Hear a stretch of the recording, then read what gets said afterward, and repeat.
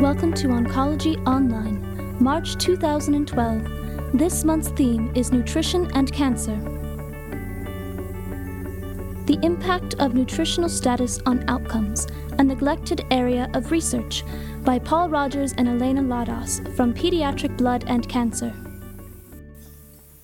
In this short article, Rogers and Ladas highlight the association between malnutrition and decreased survival and increased toxicity. Few efforts have been made to explore the role of nutrition and intervention in children with cancer, despite recommendations from the American Academy of Pediatrics. Although most clinicians agree that nutrition is important, there are astonishingly few studies quantifying the role nutrition plays in cancer care. This is surprising as nutritional interventions are simple, inexpensive, and can be delivered in almost any setting. And the psychological, social, and emotional benefits to the patient are numerous as well.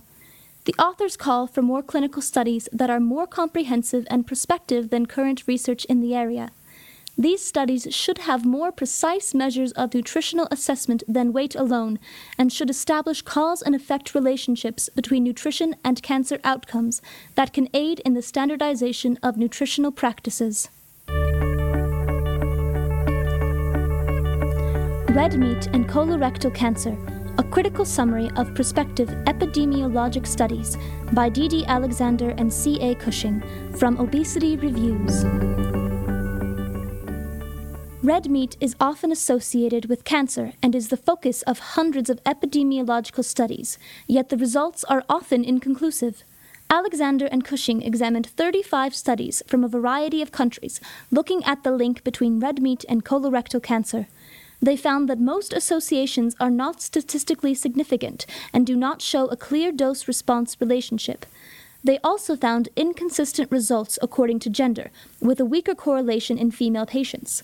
There are no established biological differences between men and women that could explain this disparity, and the variations do not appear to be the result of higher meat intake by men. Furthermore, high red meat consumption is highly correlated with other lifestyle risk factors, such as high intake of refined sugars and alcohol, low intake of fruits, vegetables, and fiber, low physical activity, high smoking prevalence, and high BMI. This makes it impossible to isolate the effect of a single factor like red meat consumption on risk. Alexander and Cushing conclude that there is not sufficient evidence to support an independent positive association between red meat consumption and colorectal cancer. Prevention studies examine effects of diet on cancer risk. A CancerScope review article by Kerry Prince from Cancer, part of the American Cancer Society family of journals. This review article summarizes several studies presented at the 10th Annual AACR International Conference on Frontiers in Cancer Prevention Research that focus on the association between diet and cancer. American Cancer Society researchers, led by Dr. Victoria Stevens, found that women who had gained weight during adulthood had a higher risk of developing endometrial cancer than did women who maintained a stable weight. As fat tissue is the major source of circulating estrogen in postmenopausal women, and estrogen promotes the development of endometrial cancer, it was thought that weight cycling or yo-yo dieting would increase a woman's risk, as this creates a higher amount of fat mass relative to lean body mass. 38,152 women were interviewed about their weight history in 1992. By 2007, 560 of those women reported a diagnosis of endometrial cancer. Women who had gained 61 pounds or more had a fourfold increased risk of endometrial cancer compared to those who had maintained a normal weight. Researchers at Brigham and Women's Hospital and Harvard Medical School recently found an association between coffee consumption and basal cell carcinoma. Women who consumed more than 3 cups of coffee per day had a 20% reduction in their risk of basal cell carcinoma. Men who drank the equivalent had a 9% risk reduction. The authors call for additional studies exploring the mechanisms behind this association. In a large-scale, 22-year-long longitudinal study, researchers at Simmons College found that women with diets high in red meat, fish, and sugar-sweetened beverages, along with lower intakes of coffee, high-fat dairy, and whole grains, had a 35% increase of colorectal cancer. It is thought that colon cancer is sensitive to insulin, which in high amounts may promote cell growth and multiplication.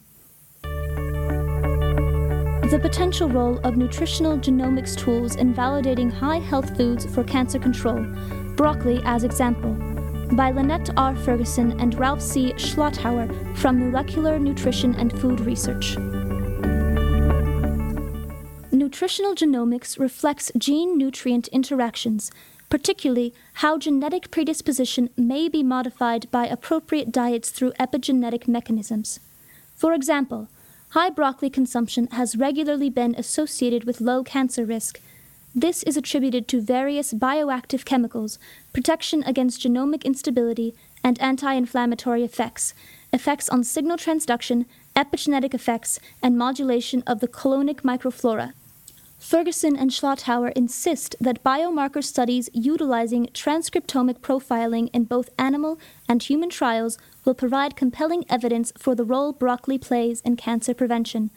The real challenge, however, is not a matter of convincing the scientific community of broccoli's benefits, but of marketing the results to consumers effectively enough that they will change their habits to incorporate higher amounts of broccoli into their diet.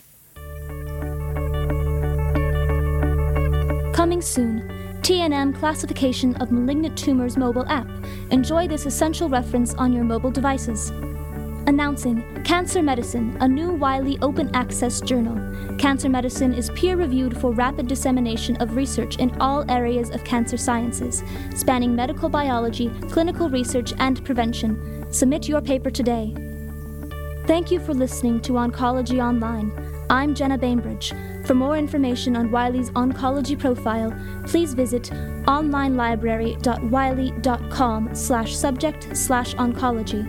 And don't forget to like us on Facebook at facebook.com/WileyHealth.